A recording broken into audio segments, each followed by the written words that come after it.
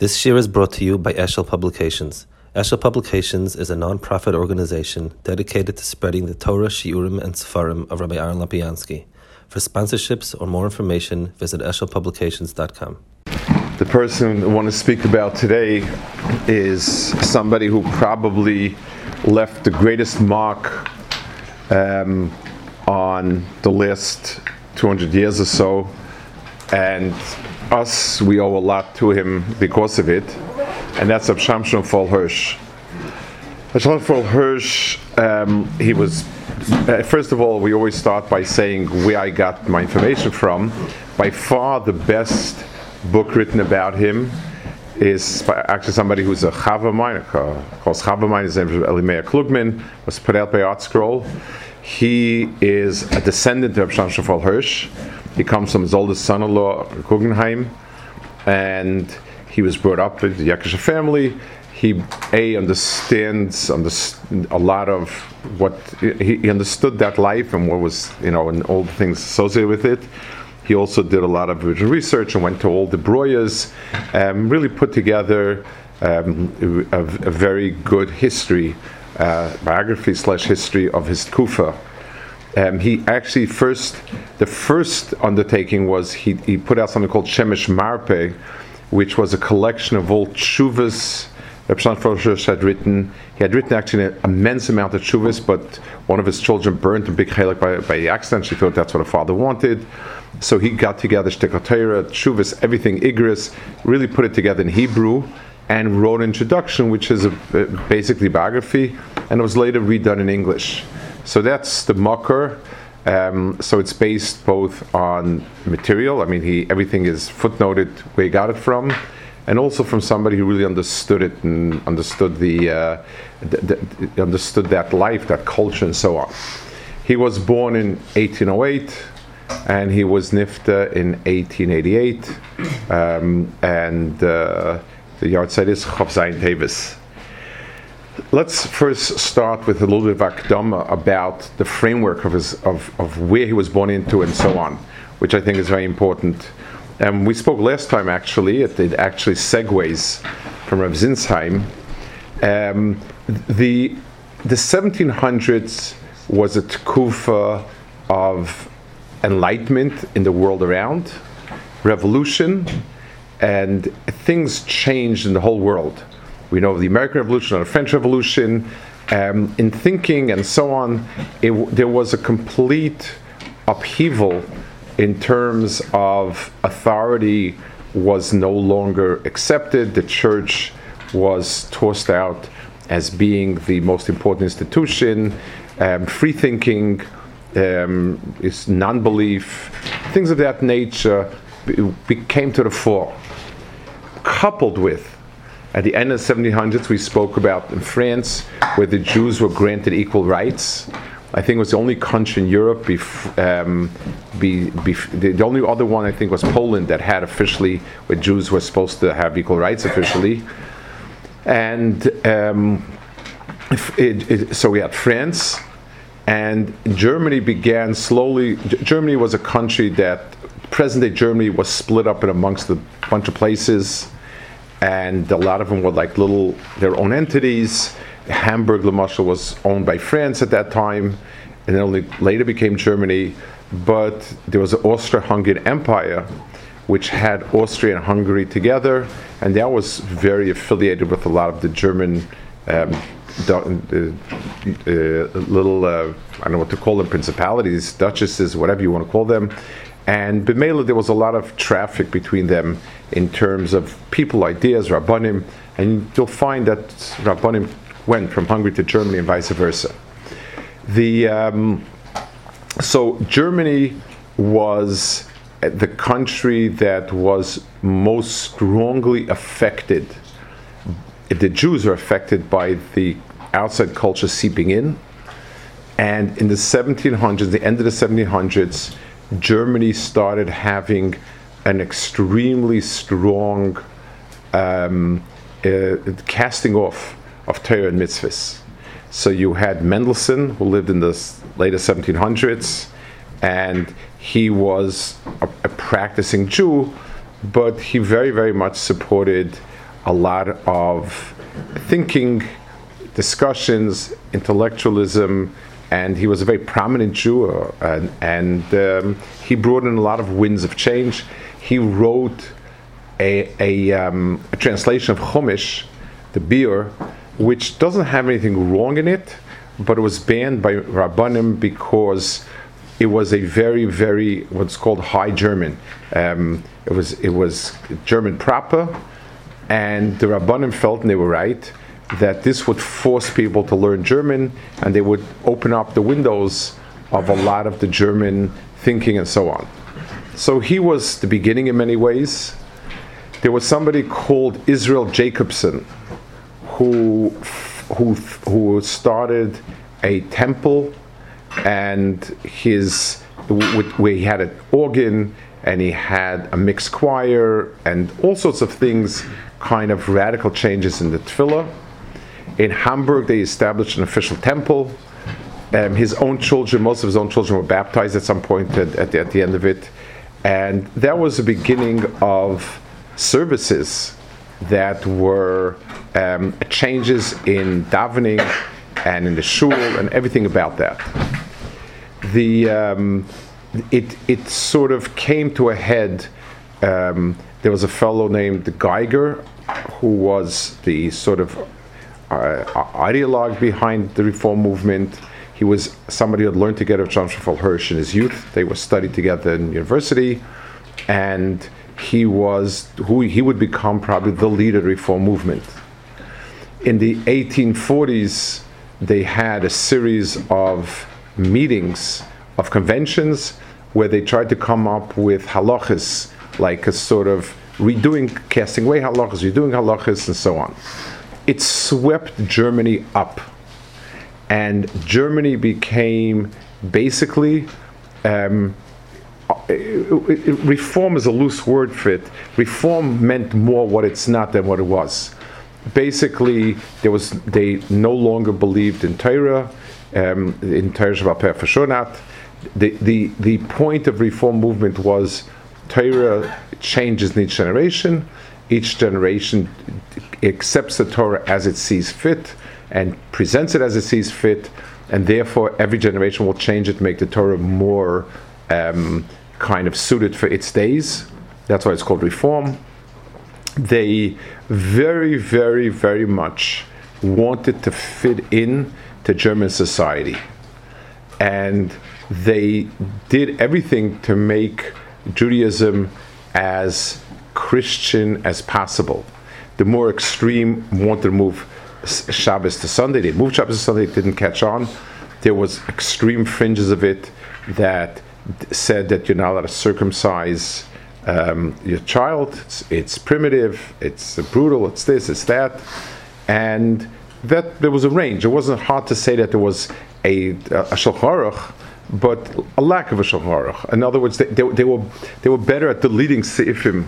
They changed the nusach davening, so Karbonis, the tefillah for Karbonis coming back was out, Mashiach was out, Tchias Mason was out, and German was very much in. A lot of the Siddur got converted to German. Some had all German. That was the ruach. That swept Germany, and there were almost no yeshivas left in Germany.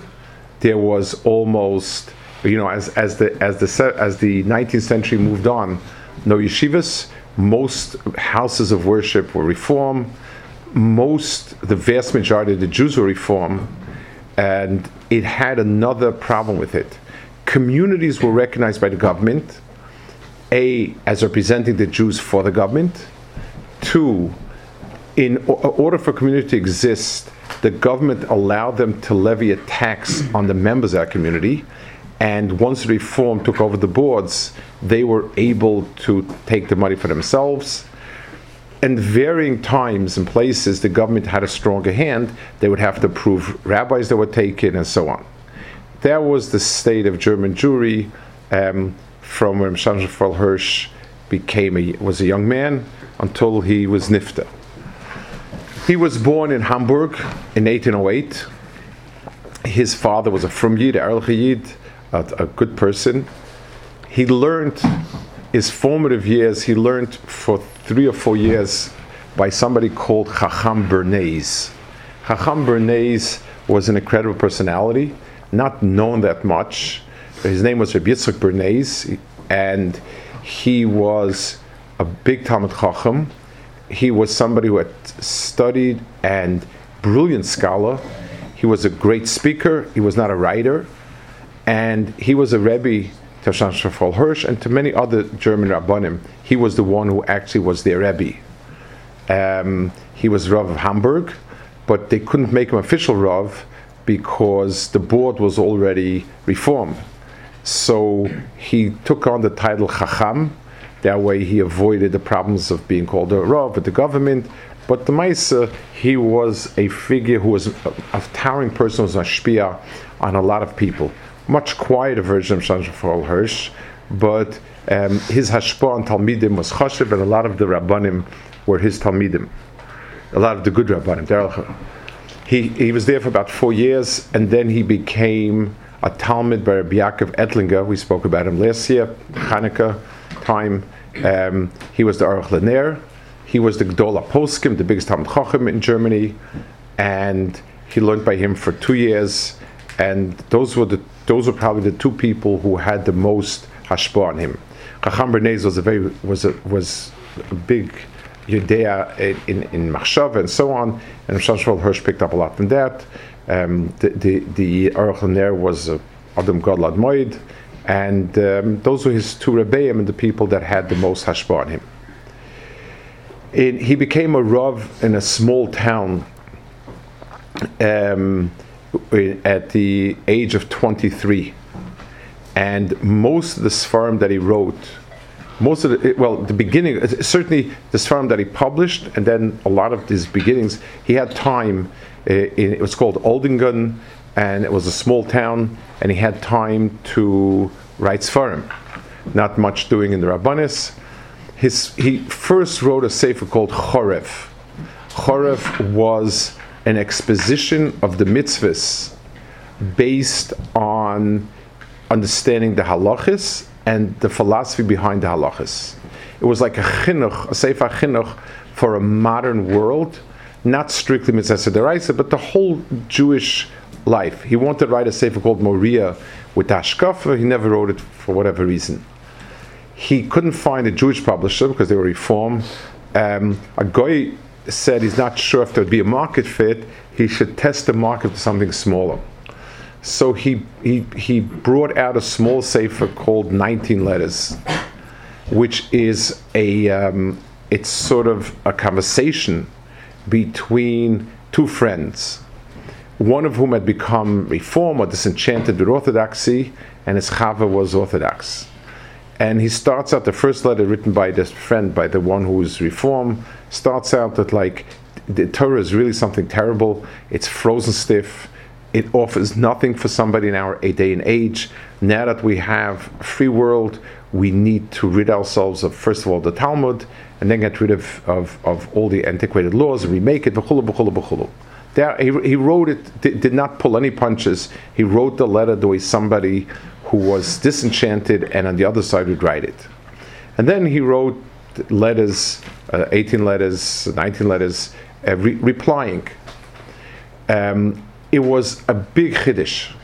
First of all, it was written in extremely proper German. He was extremely, he never got a degree in the university, but he was well studied and he knew the language extremely well. It was written with a lot of depth and a lot of passion. And until now, the Reform had all the passion and the rhetoric and so on, and all the Frum Rabbanim, they were old, and all they could say was it's usher and it's terrible and so on. He spoke their language and very, very sharply took Reform to task. It was a hit, and a lot of people read it. A lot of people were mushba by it. It made an impression.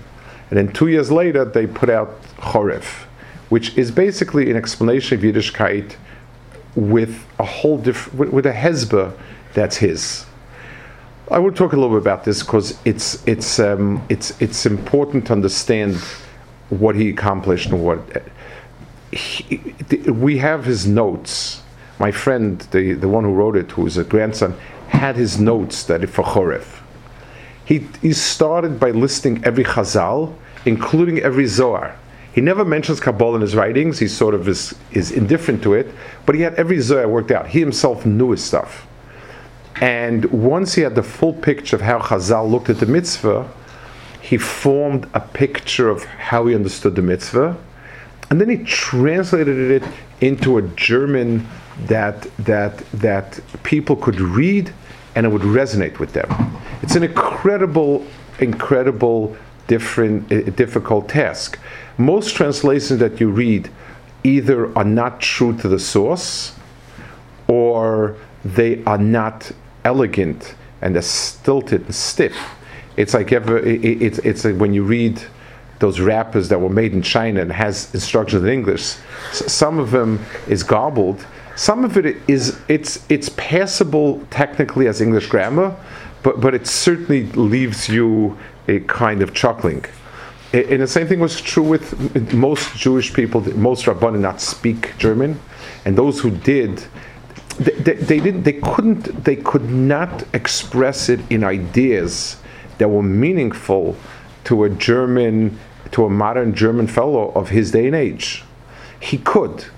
And basically, what he did was, he drew a picture of Torah is given by God to take humans and humanity and to elevate them to become a society of the noble and the good and the virtuous. And he was able to present it in a way that resonated. And people read it and they said, wow, we never knew this. He didn't introduce new ideas. For somebody who is 100% Haredi, it still rings well. It may not be the world that he lives in, but there was nothing there that sounded like a strange idea coming from a strange place and sort of stuck into Yiddishkeit. It was authentic and yet beautiful and translated. It translated culturally into a different world. That's what he accomplished with his writing. From that point on, he would write a lot. Especially noted was he put out a newspaper called Yeshurun a little bit later, and that became the first first newspaper that was able to convey religious ideas, religious perspective, arguments, counter-arguments that held their own. They were not an embarrassment to read. They were strong, they were passionate, they were strident, they made sense, and they were expressed extremely well, extremely beautifully. He then took on a job. He was there for a few years. He took a job in Emden, which was a poor kehillah. He spent 5 years there, really working very, very hard with the community. He had no time for anything except just helping the people and so on. And then he took on a huge job, and that was become the chief rabbi of Moravia. Moravia is like a province. Like I explained last time, in Europe, countries were kind of, let's call it disposable. You could be in one country on Monday and a different country on Thursday, and back again on Monday, and a third country on the next Thursday. Countries came and went.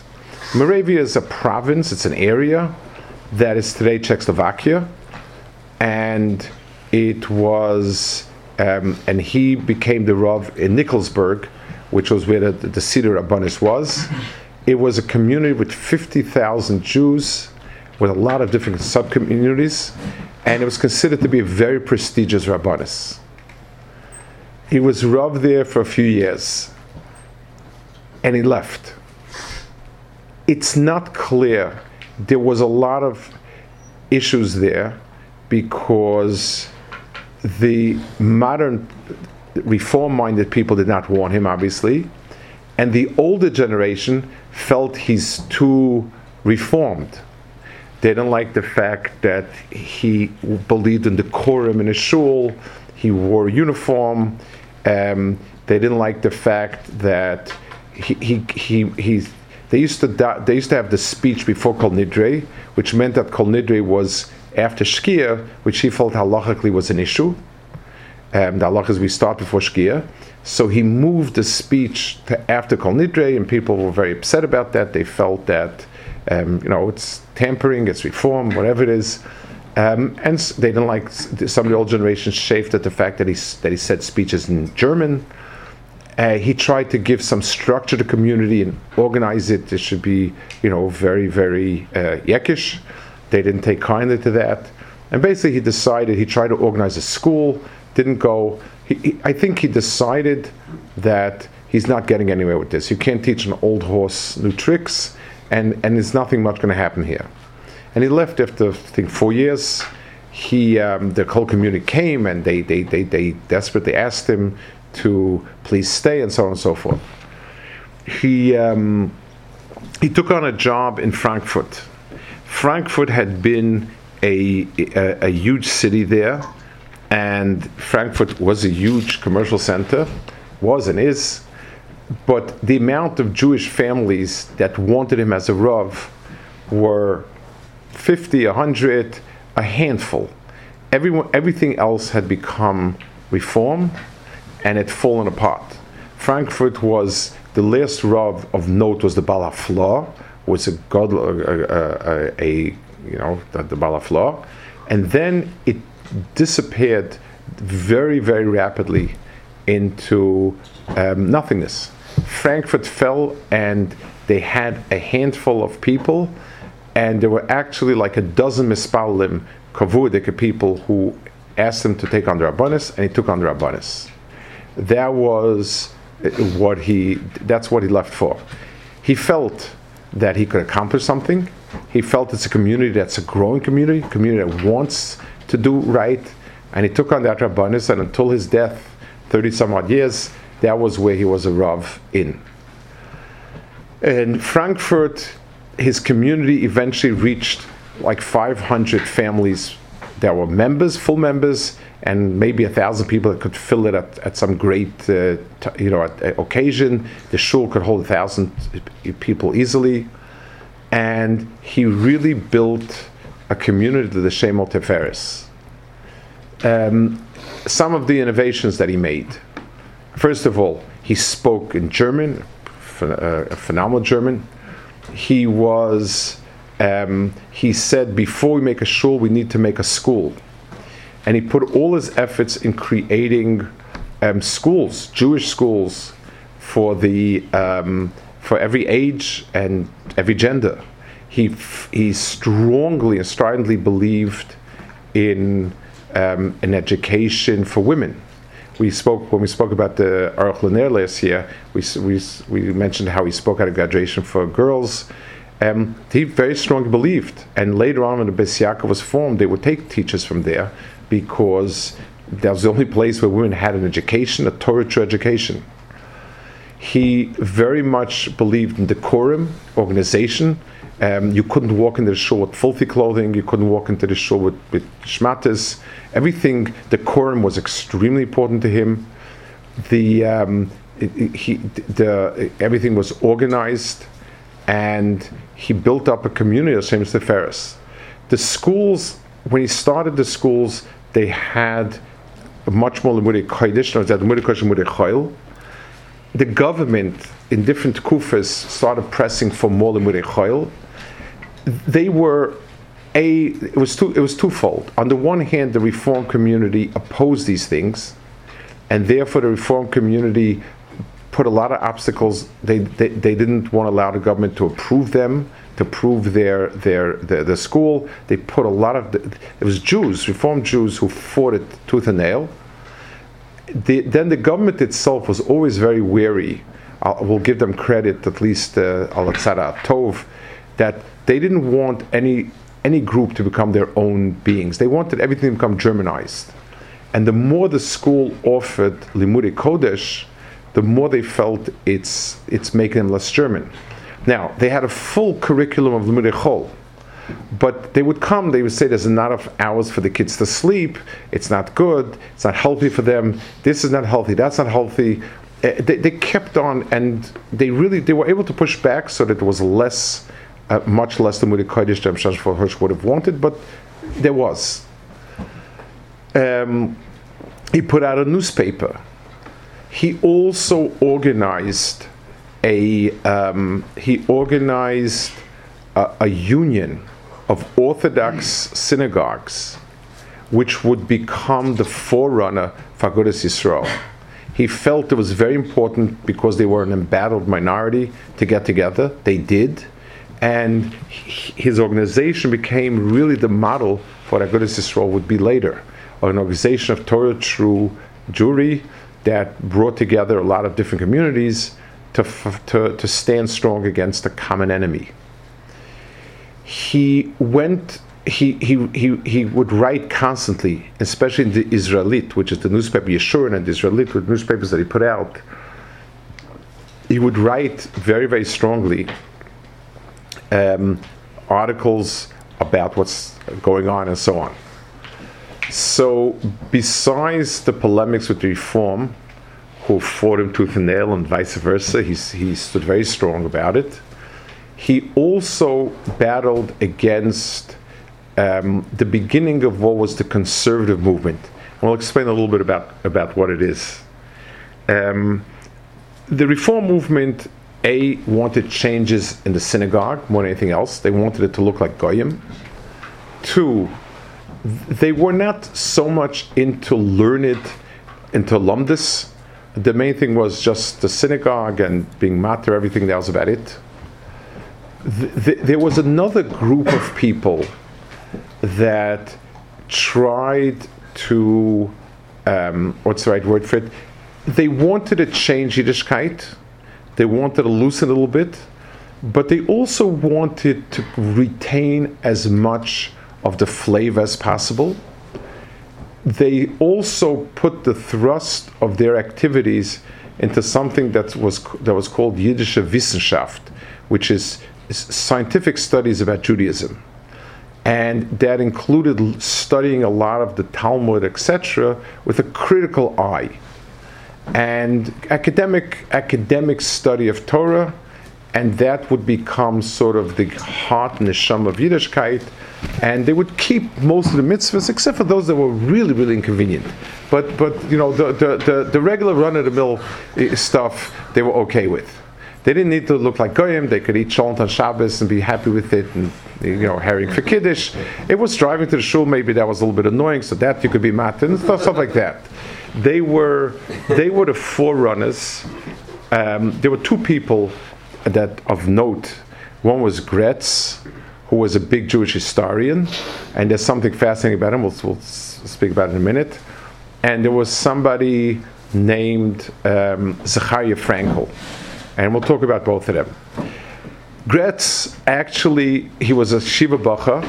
He had a crisis of faith, and he wrote a letter to Rafael Hirsch. He didn't know him, but he had written the 19 letters. This was when he was still, I think, in Oldingen, and he asked to come learn with him. He stayed in his house for 3 years, and he kept a diary. So we have a lot of information about Shamshon Hirsch. Gretz learned with him for 3 years. They would wake up 4 o'clock in the morning. For those of you complaining about stirring, about Shachos at 7:45, take note that if you're following Shamshon Hirsch's derech, you wake up 4 in the morning. He would learn with him Gemara, Tehillim, and Kant. I'm serious. They would read Greek and so on. And I want to talk about this because it'll be important soon. And Gretz was there for 3 years. He writes in his diary that he couldn't get his act together emotionally, internally, and he left. He got married, and he had a Reform rabbi or an anti-Hirsch rabbi officiate. It was kind of an official slap in the face to Hirsch. He came for a visit to visit him as a young married couple. Shamshon Hirsch basically she didn't have her hair covered, and Shamshon Hirsch told him basically that he's not interested in seeing him again. Gretz wrote a history of Jews, the first really, really broad history of the Jewish people. It ended up being a magus opus. It's still considered to be the first major, really real work of Jewish history. It's credited as being the father of Jewish history. But the first volume he put out was obviously the one interested in the most, was volume 4, which was the development of halacha. And the theme was, halacha goes back a long time. It's the rabbis developing halacha against the tztukis, and whatever it is.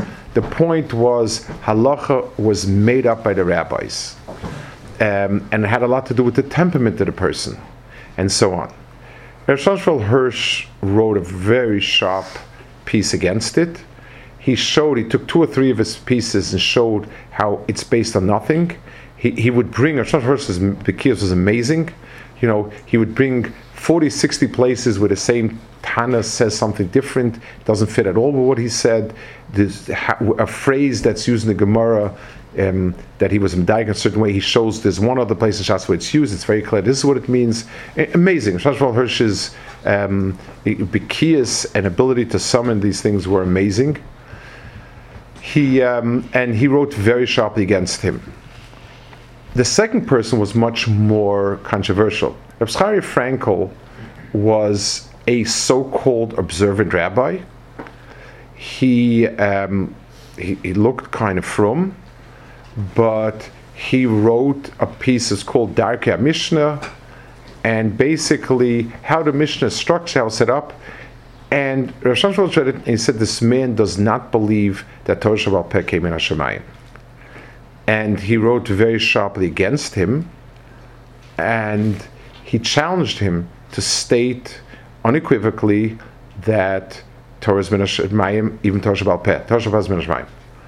Rafael Frankel didn't answer, but he had a lot of people that stood up for him, including the K'tzais had a son-in-law named Rappaport, Shlomo Yehuda Rappaport, and he was a very scholarly person. He was a frum person, but his leanings were definitely left, and he quibbled with Rav Shamshon Hirsch, but he also was very surprised that Chaim Frankel would refuse to say that he believes that Torah came, that Torah Sheba'al Peh was given Sinai.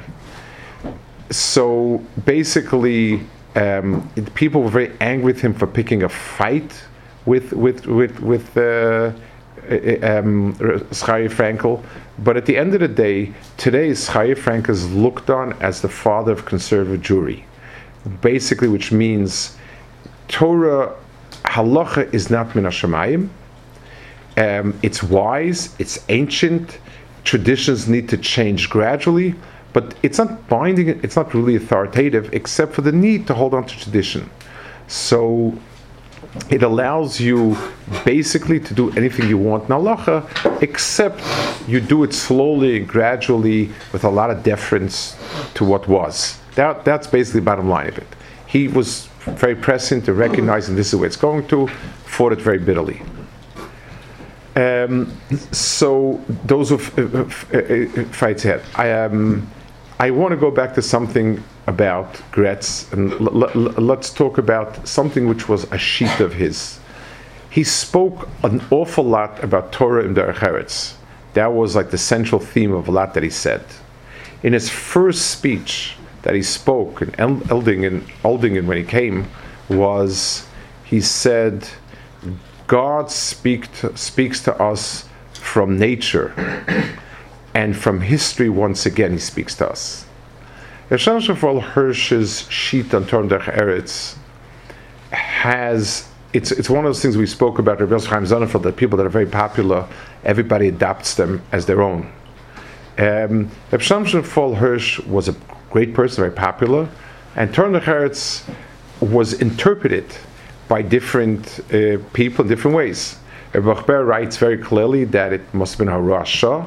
It was something that it wasn't meant to be for always. It was just, that was the need of Germany and so on and so forth. On the other hand, people who espouse Torah Mada see Rav Shamshon Hirsch as the father of their Shita. The truth is, what comes out again from writing from his writings is as follows.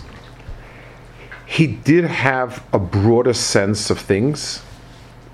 He did believe that there is what to be had by broadening a little bit and looking out of the ghetto walls. Like he writes that the Jews were trapped in the ghetto, they couldn't see the sky and the forest and so on. The poetic grandeur of nature was something that spoke to him. And he saw the Koil Hashem from every single place. He felt that there is value in things in history. He strongly felt there's value, writing, grammar, and things of that nature. Philosophy, he felt there were certain things that had value, but he picked and he chose. I want to go back to Surat Gretz because I think it delineates a very strong element of his Torah and the Hertz. Gretz writes, this is Gretz writes in his memoirs. So they got up 4 o'clock in the morning, they were learning Gemara, Tehillim, Kant, I think somebody wrote something about Greek, if I remember correctly, and so on. They were once discussing a philosophy work, and they were reading together a work of somebody, and Rav Shamshon Hirsch said, "This is Chiruv and Giduf," and he entertained the thought of not returning it to the library, burning it, and paying in the library for it, and that's it. Being Mekayim Ubiat Torah Mekibecha. At the end, back and forth, he just cut out that page, and without that, and gave it back to the library, and that's it. So, yes, it's and that's a very, very important part. If to say that that the world has what to offer is not choosing and picking means every kol davar gets into you. I mean, his godless. He said yes, there is what to see in the world's knowledge, but what's wrong should be torn out. I'm not accepting worldly knowledge for this. I don't give them authority. A philosopher is important only because he can articulate ideas that are a better articulation of what I know to be true from the Torah, and I have new words to use for it. But if somebody proposes an idea that's not Torah-dic, there's no room for it. And it's important to remember he was a kanoi, and we'll see soon. He was a very big kanoi. It was a package deal. He was able to open and say there's a lot. Certain poems he read. There were certain poets that he read that he felt there's a lot of beauty and there's something pushing there to realize a bigger nefesh. On the other hand, there were things, there was much that he felt was, if you can't read it because it's not appropriate, then there's no heter.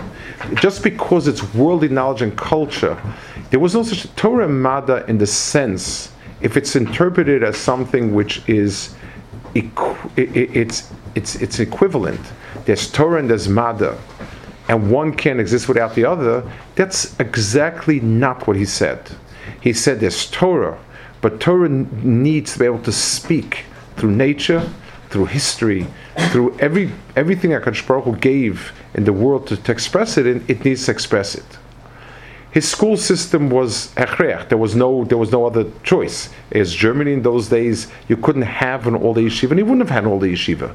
But he probably would have had a lot more Limud Kodesh than he did have, and there was a very different balance of priorities. So, Torah and the Heretz is true. It was not quite the East European model. It was a far cry from what modern Orthodoxy presents itself as. There was one area that he really battled and was not victorious, certainly not in his lifetime, and it caused him a tremendous amount of agmas nefesh, and that was what's called the Ostrit. The Ostrit was like this. We explained before, the government had set up, communities were recognized entities by the government, and if a place if somebody wanted to build a shul, the government would turn to the community head and say, is the shul necessary? Do you want to? The community had the right to tax. In different places, the different arrangements. The Frankfurt community was totally in the hands of the Reform, which meant, Rav Shamshon Hirsch's community had to pay tax to them, whether they liked it or not. Unless they declared themselves to be Catholics in good standing, they had to pay a tax. So it wasn't even the amount of money, it was just the idea that the money is going for reform. They couldn't make a shul. They weren't allowed to call themselves a shul because only community could sanction a shul. They called themselves the Israelitische Religiöse Gesellschaft, which means IRG, which means the Israelite religious society.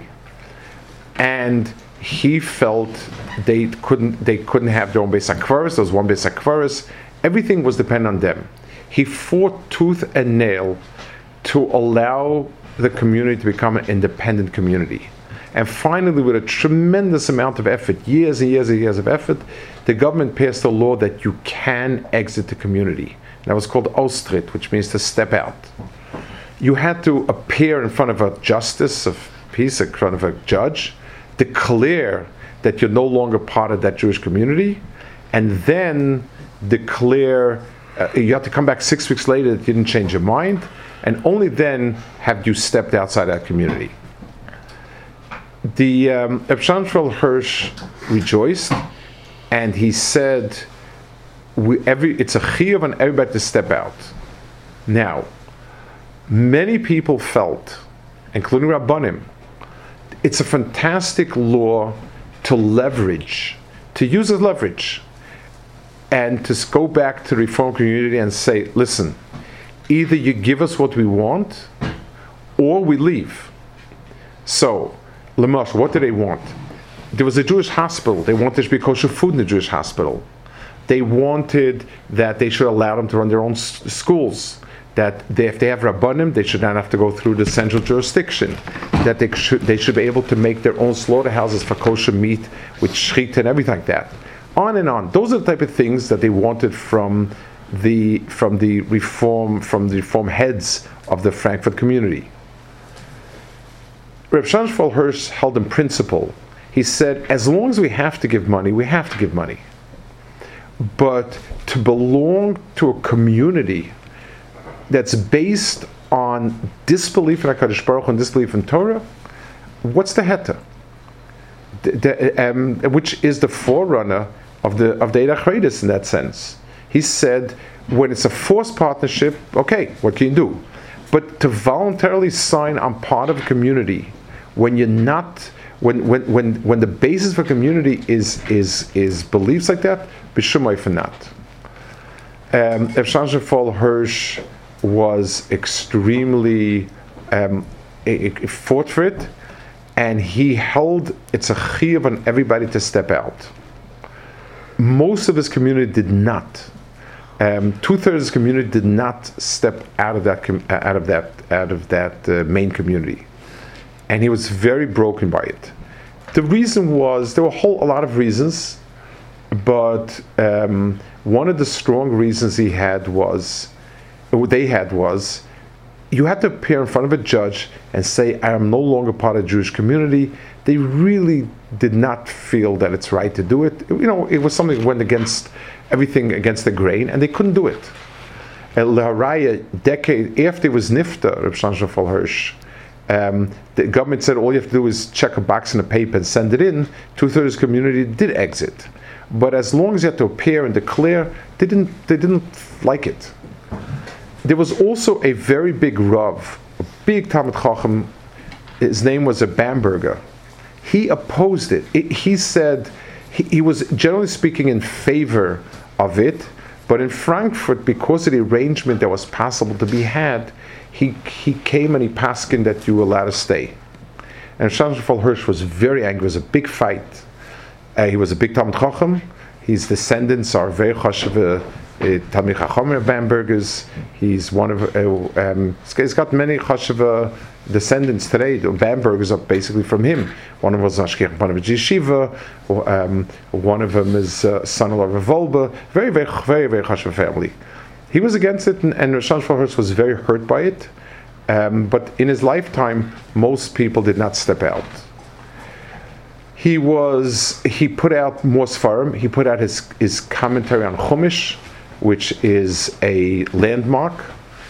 What it does is a few things. First of all, it continues like Chorev. It gives a whole perspective on Chumash, on Torah, on mitzvahs, on events that happened. It's written very passionately. He also introduced darshaning words.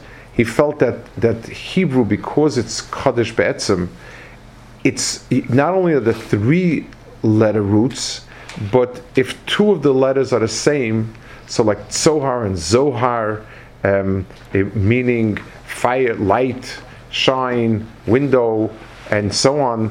They all come from a common word, and he would darshan it. It's a very interesting way of looking at it. And a lot of the ideas he wrote in Chumash were the same type of ideas that he had in Chorav. That same shnit pervades his Chumash, and it became one of the classic commentaries. And for a lot of people, this became the work that this is their hashkafa. This is how they look at things, how they understand things. He died in 1888, and there's a fascinating vignette about his ptira. He was meticulously honest in his monetary affairs.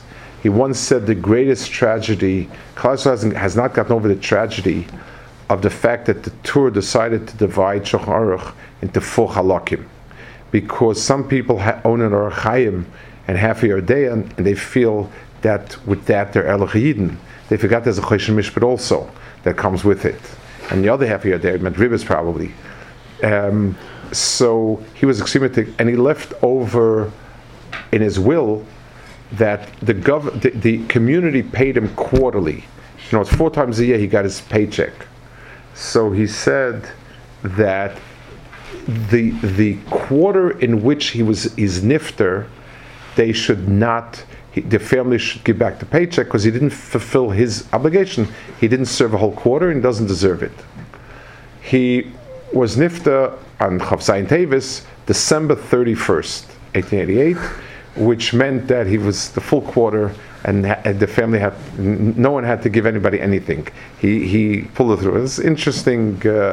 He was nifter on December 31st. That's 100% true, and it was written up in the Israelite that this was him, and so on. So let's sort of recap a lot of his. First of all, he was the first person to show that Yiddishkeit could go on the offensive instead of defensive. He showed that using the tools of speaking